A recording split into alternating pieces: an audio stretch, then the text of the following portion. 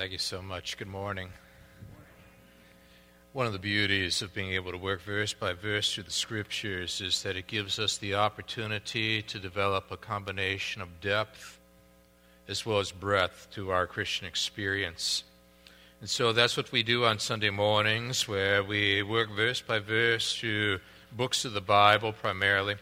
And what we want to do is to continue now in this study in the book of James by turning now to the second chapter of James, where in verse 1 down to verse 7, we're going to plunge into a little mini analysis of this whole matter of the impartiality of God and how that comes out and how it plays out in the way in which we relate to other people.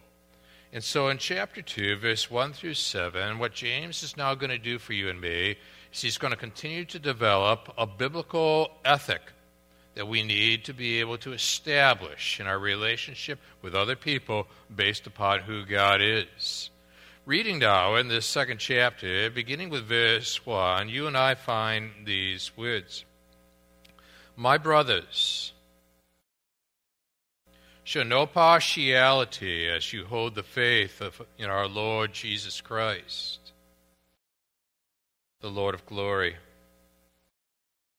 For if a man wearing a gold ring and fine clothing comes into your assembly, and a poor man in shabby clothing also comes in, and if you pay attention to the one who wears the fine clothing and say, you sit here in a good place, while you say to the poor man, you stand over there or sit down at my feet, have you not then made distinctions among yourselves and become judges with evil thoughts?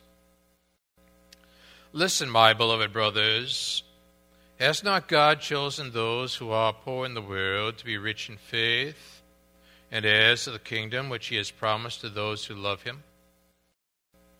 But you have dishonored the poor man. Are not the rich the ones who oppress you and the ones who drag you into court? Nor are they not the ones who blaspheme the honorable name by which you were called? So it's very clear that James is now addressing an issue that was facing the early church in the time period, and he's going to offer a counterbalance to the way in which the culture has gone about establishing who and what is of highest value. So we're going to be looking again now into biblical ethics this morning as we plunge into the second chapter now of the book of James and looking to our Lord in prayer. And our fathers are coming into your presence as the days become warmer and as the summer begins to open itself up to us. We're asking that we can look very carefully in the way in which, because of these verses, we relate to other people based upon our relationship to you. We need to be able to take a spiritual inventory, to examine the heart carefully, to make certain that there is no partiality that's found within our souls. Because we've got a God who is sovereignly impartial in these matters. So thank you that you have reached into humanity, that you have led those who are rich and those who are poor into the born-again experience based upon the shed blood of Jesus on the cross. And we're asking in these minutes together as we go deep and wide with your word, that we look for ways of bridging, moving from the text to the heart, and from the heart into everyday practical living decisions. Warm these hearts. Engage these minds. And shape these wills. As again, Father, we've come here now to see Jesus. Him only. I'm praying these things again now in Jesus' name.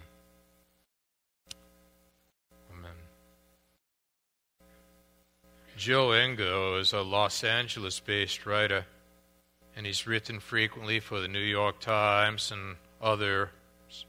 He tells of an experience he once had aboard a Los Angeles bus. Fascinating. He writes, Considering the large crowd inside, the lack of voices startled me. Only a rustle of newspapers and the groaning diesel engine broke the silence. Several well-dressed men stood in the aisle, so I assumed all seats were taken. But as I moved to the rear, I spotted an empty aisle seat on a double bench and wondered to myself, why is it unoccupied? The young man next to the window was breathing heavily. His face was covered with what appeared to be fibroid tumors. His long, filthy, matted hair and tattered clothing also made him unappealing. He was obviously homeless, and it was easy to guess why. He sat with shoulders hunched and eyes fixed through the window.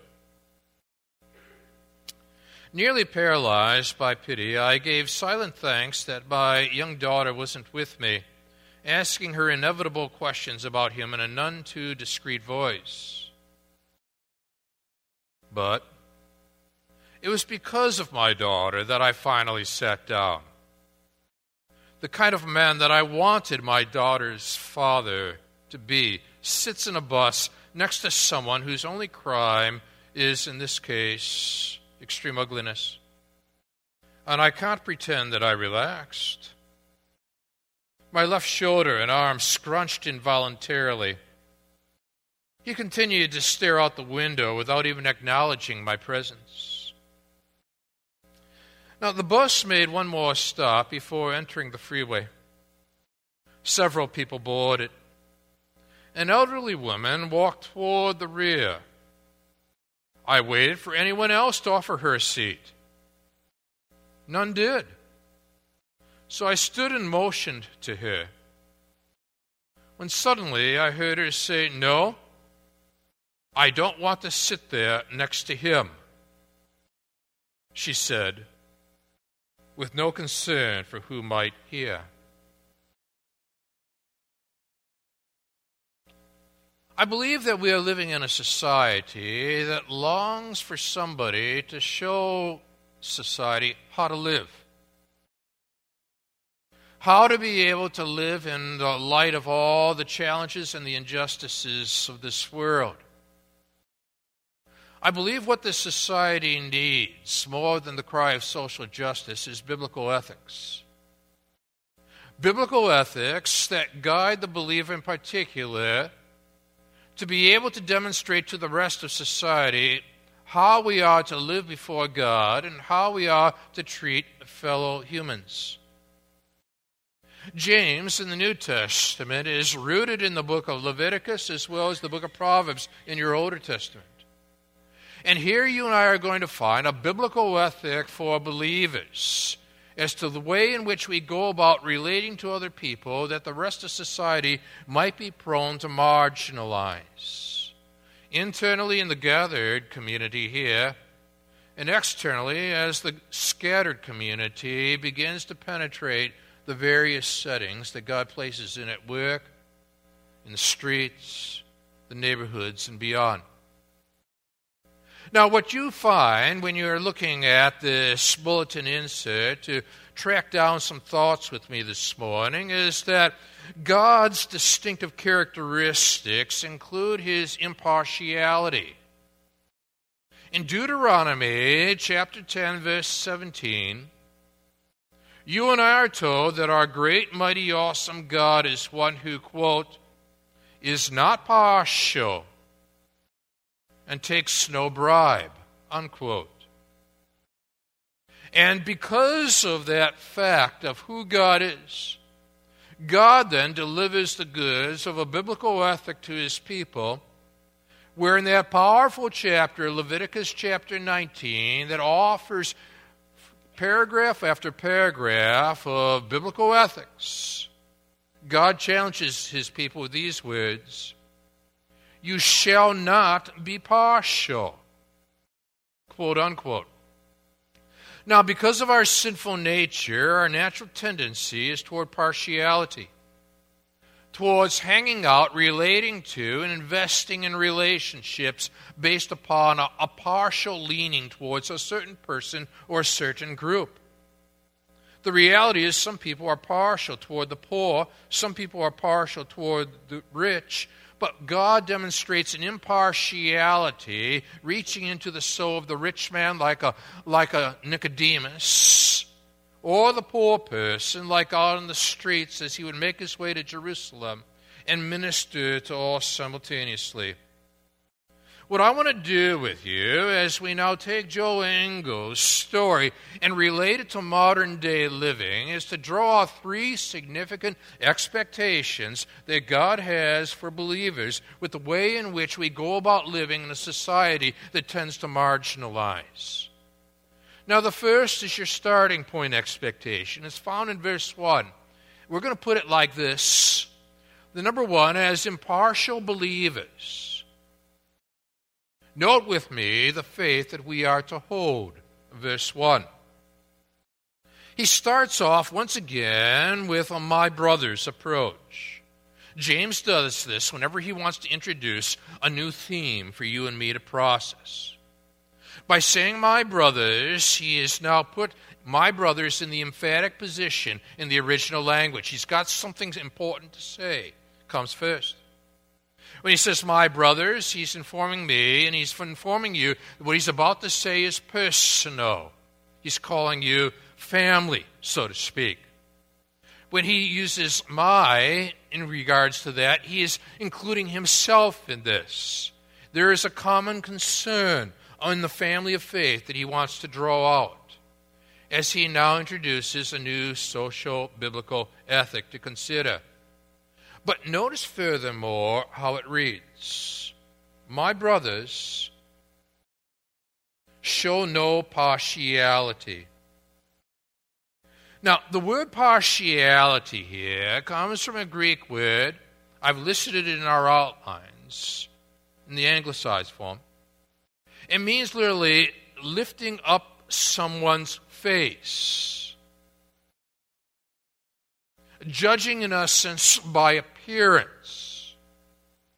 Dealing with externals at the expense of the internals.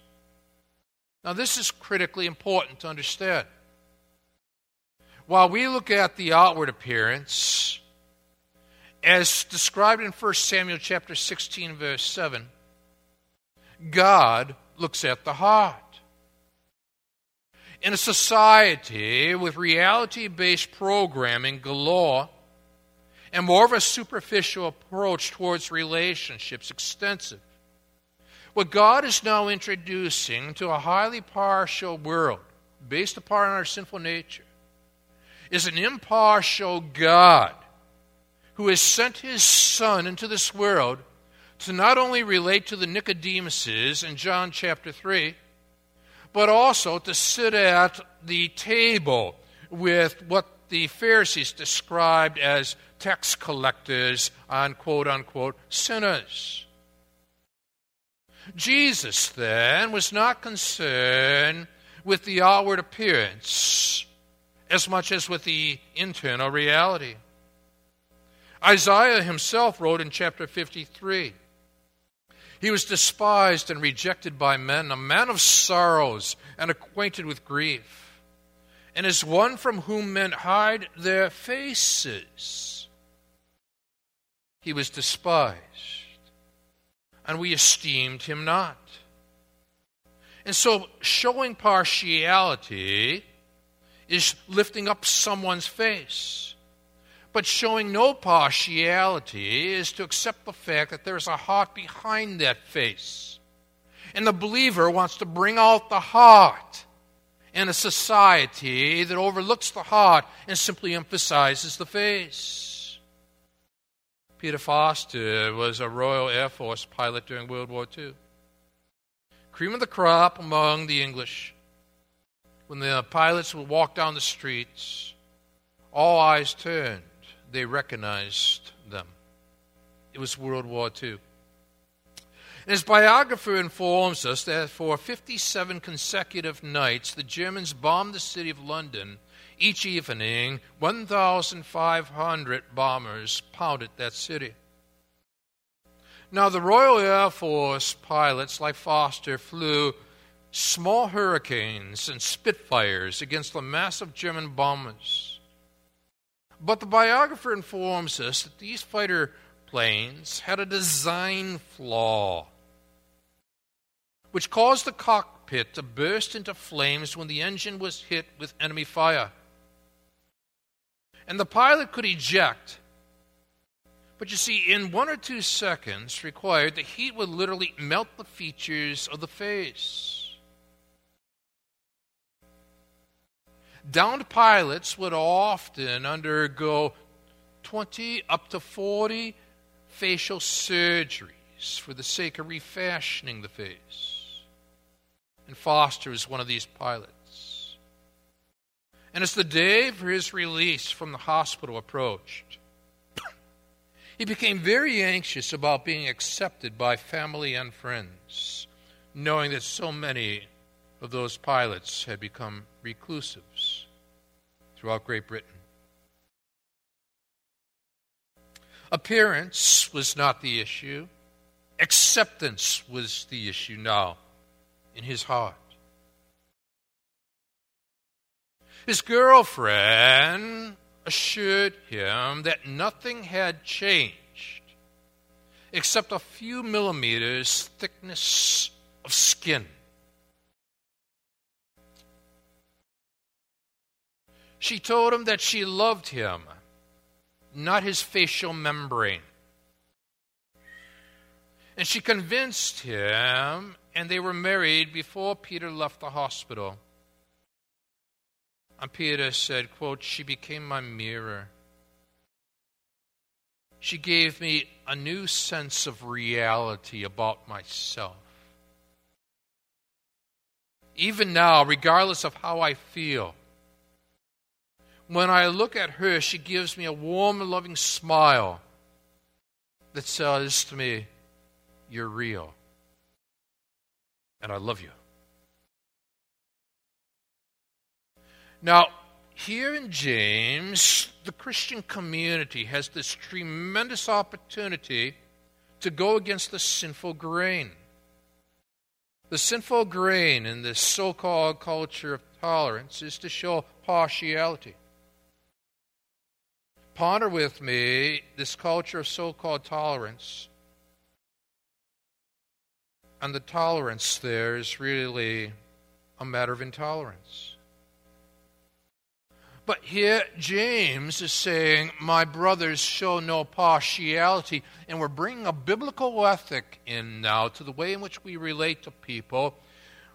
Partiality, lifting up someone's face, while in 1 Samuel 16:7, man looks at the outward appearance, but God looks upon the heart.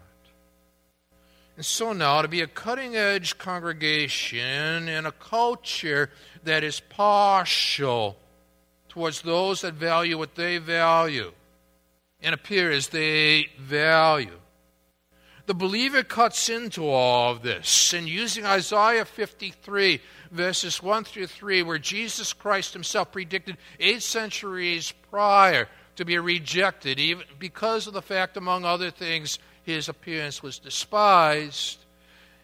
Here James now says to me, with regard to that one who is promised, read on. As you hold the faith in our Lord Jesus Christ, the Lord of glory. So now you and I, we look very carefully at this one who is our Lord Jesus Christ. And we process very carefully his life, his teachings, his death, his resurrection. You take the sum total of all who Christ is and all that Christ did and wrap it around that phrase as you hold the faith in our Lord Jesus Christ, the Lord of glory. And then you ponder how he sits with the so-called quote-unquote sinners. And he engages with the Zacchaeuses of this world that other people were partially against. And here Jesus now penetrates where others will not go, but then he penetrates the heart of a Gary Highlander as well, who entered into this world sinful by nature and partial against God. And God in his sovereign grace breaks in and destroys that leaning by putting faith into that soul. Look very carefully, and you hold the faith in our Lord Jesus Christ, the Lord of glory. And you ponder in the Old Testament how the first time the Lord of glory, that phrase is utilized, is in Exodus chapter 16. Manna is coming down from heaven. The people have been grumbling in the wilderness. And yet God, despite the fact that he could be partial against them because of their grumblings, is merciful toward them and produces manna from above.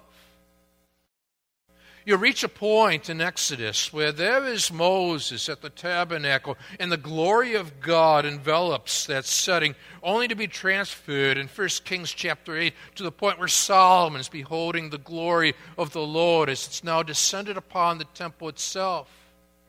All of that, by the way, is just simply a precursor towards that great moment where in John chapter 1:14, the Word became flesh and dwelt among us, and we have seen his what? Glory. You got it. Glory as of the only Son from the Father, full of grace and truth. Now, this is what happens here. When you embrace the fact that by nature this culture that supposedly embraces tolerance, at the same time has this grain towards being partial, James, through the working of the Holy Spirit, challenges the believing community in a very family-oriented approach by starting with my brothers. Show no partiality. In other words, the lifting up of someone's face, judging merely by the basis of appearance, as you hold the faith where? Not in self, not in church, in our Lord Jesus Christ. But then there's that comma, and you ponder it, and you process it. He's the Lord of glory. In your Older Testament, the word for glory, kavod, in the Hebrew, meant heavy, which means you don't take Jesus lightly. You see. Now, when you bring this into the various relationships that God has you in and out of, you're bringing glory in when you show no partiality. But all this is tied to the faith you have. Do you see it in verse 1? The faith. You're bringing the faith in your Lord into the relationships that God's got before you this week. Peter Jones tells of visiting Jamestown. Have you ever been there? He says, our family boarded authentic reproductions of the 3 ships that made the crossing. The smallest vessel, the Discovery, displaced about 20 tons of water, measured 50 feet, 2 1/4 inches from stern to stern. We were shocked to find it did not have a full headroom, and the rough below was partitioned for 4 bunks. Yet the Discovery brought over 12 passengers and a crew of 9. In our tour group, somebody spoke up and said, quote, you certainly would have to believe in something, wouldn't you, to come across in this thing, quote unquote. And Peter turned in front of the group, said, not something, someone, and used that as an opportunity to talk about Jesus. Bring your faith into all the various conversations of the culture and get people to rethink their views towards why things are the way things are. The impartial believer, you note with me, the faith that we are to hold. Show no partiality as you hold the faith in our Lord Jesus Christ, the Lord of glory, the kavod of God. And now you're ready with me for this second expectation. once you've established the faith element, that you are saved by grace through faith, not on the basis of works, and now you bring this transportable faith into all the various relationships you've got, acquaintances, the ins and outs of people. Here's your second expectation, that as impartial believers, know with me the distinctions that you and we are to reject. He sets up now an example for us to process. Now, if a man wearing a gold ring and fine clothing comes into your assembly, Exhibit A, and a poor man in shabby clothing also comes in, Exhibit B, and if you pay attention to the one who wears the fine clothing and say, you sit here in a good place, while you say to the poor man, you stand over there or sit down at my feet. Question. Have you not then made distinctions among yourselves and become judges with evil thoughts? Let's process this. Look very carefully at what's unfolding in verses 2 through 4.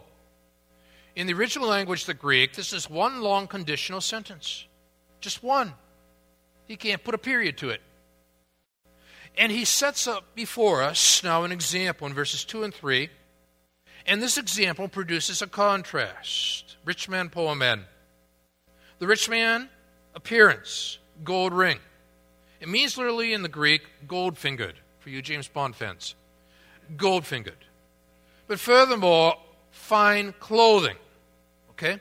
In other words, he is setting up now an example based upon appearance. But for the sake of contrast, a poor man in shabby clothing also comes in. And the word he chose for shabby is the very same word that you and I would have found back in verse 21 of the prior chapter, where it had read, therefore put away all filthiness. So now, this person comes in less than ideal, and he's coming in simultaneously with the rich man. And how will the ushers respond?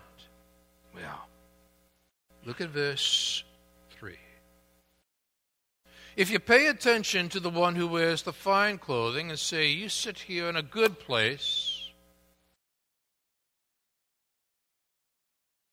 while you say to the poor man, you stand over there or sit down at my feet, and you'll notice with me now, the rich man is only given the opportunity to, number one, sit, and second of all, sit in a good place. But, you see, for the poor person we described here, he is offered to stand as one of his options. And if he is to sit, you can sit down at my feet. And this was typical of the synagogue approach in that time period, you see. Then there is a question that's posed here.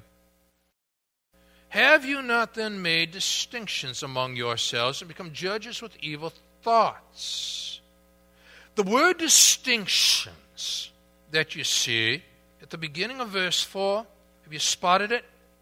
Comes from the very same word found in James chapter 1 verse 6 for doubting. But let him ask in faith with no doubting. For the one who doubts is like a wave of the sea that's driven and tossed by the wind. What he is saying here is this. If you are making distinctions, and as a result of making distinctions, you are partial towards one group of people to the exclusion of another group of people, you are demonstrating doubt. The result of doubting is distinguishing. And you are going against the God who we noticed in Deuteronomy as well as Leviticus is impartial and challenges you and challenges me to show no partiality. What fascinates us is that some people are partial towards the rich, but others are partial toward the poor.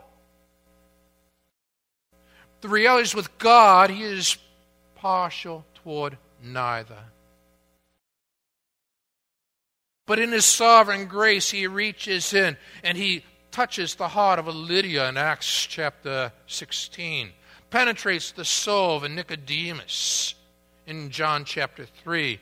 utilizes the Joseph of Arimathea. I've given 3 illustrations of rich people that God has impacted. And bear in mind that it is very difficult for a rich person to enter into the kingdom of heaven. And Jesus used the illustration of the needle at that point. But simultaneously, Jesus drew poor people, and they walked with him along the roads. And in the early church, we're fascinated with the fact that there were many poor that initially became part of the community of faith. Why? In an article in Christianity Today from 1995, page 52, Monica Helwig helps us to understand that. We ask the why question. Because at that point, the poor knew they were in urgent need. The poor knew that their dependence on God and on powerful people, but also their interdependence with one another would get them through. The poor rested their security not on things but on people. The poor, even today, have no exaggerated sense of their own importance. The poor expect little from competition, much from cooperation. And the poor can more readily distinguish between necessity and luxury. And so now, you look at that and you process what's going on. And his conclusion in verse 4, it's a question. Have you not then made distinctions? Behind the word distinction is doubt. Doubt produces distinctions, moving you further and further away from the God who is impartial. Have you not then made distinctions among yourselves and become judges with evil thoughts? And when we start to become judgmental, what we are really doing is replacing the sovereign judge of the universe with our own partial judgmentalism in relationship to other people. Ken Crockett gets that. Driving to the office this morning, I noticed a woman driving 65 miles per hour with her face up next to her rear view mirror, putting on her eyeliner. And I looked away, and next thing you know, she was halfway in my lane and still putting on her makeup. I see I'm a man, and I don't scare easily. But she scared me half to death. So much so, I dropped my electric shaver.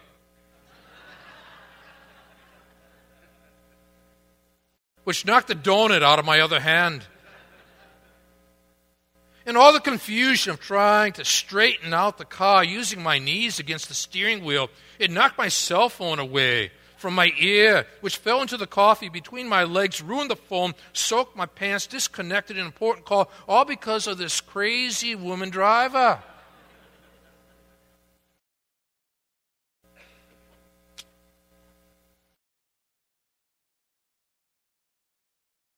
Have you not then made distinctions among yourselves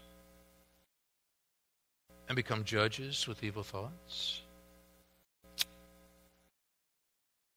We've got something to be able to offer. The culture of partiality. A biblical ethic rooted in the nature of God. Revealed in his grace where he sent Jesus Christ into the world who mingled with both the rich and the poor, died for both, uses both, partial toward neither. Are we? Here's your third expectation. That as impartial believers, note with me the questions that we're to address. And they come at us. The questions now, thirdly, we are to address.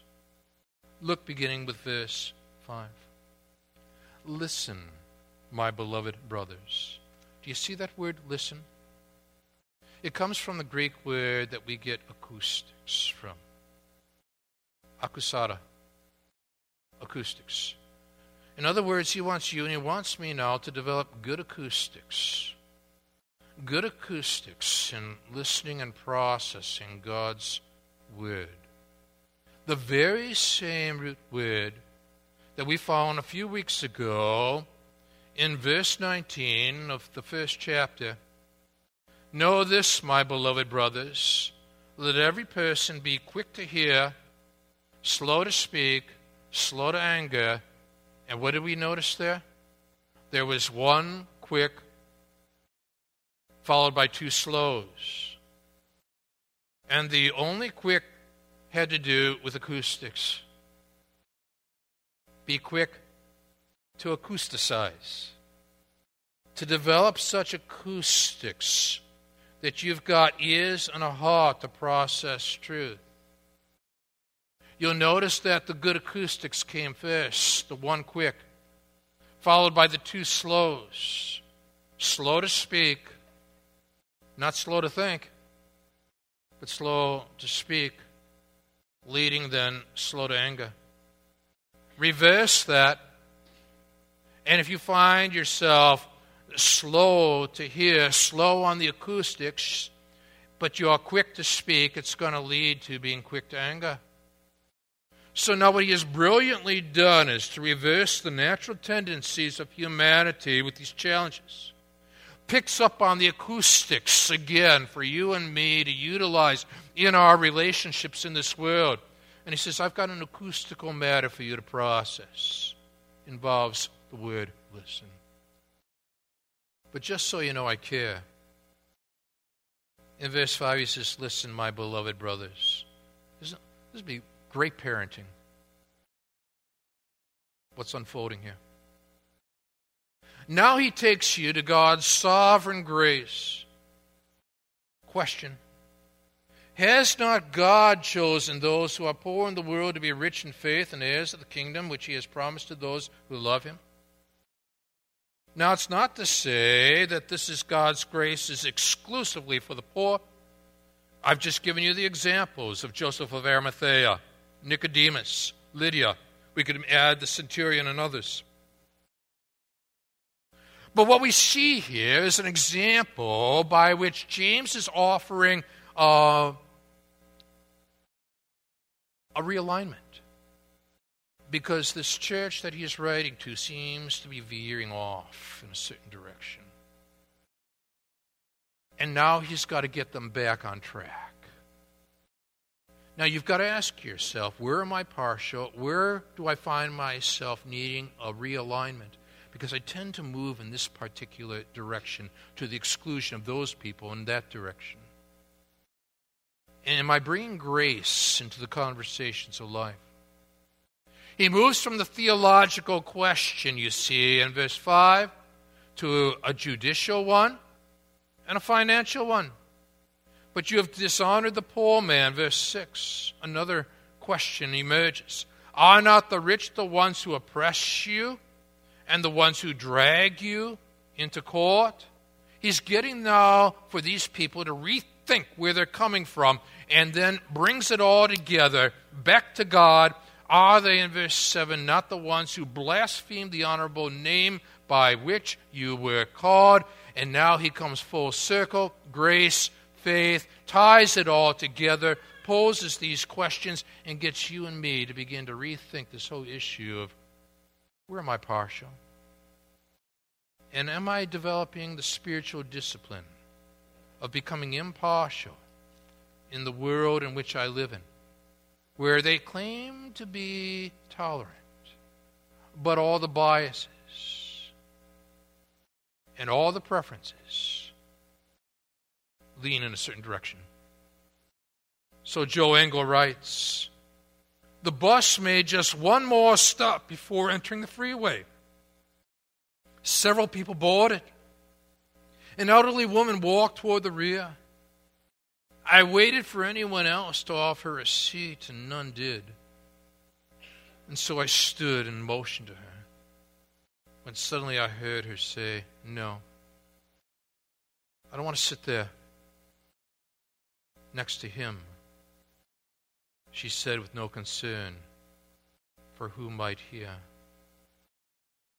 And there's Jesus, and he's sitting with Zacchaeus, and he's sitting with sinners, and he dies for people like you and people like me. Let's stand together.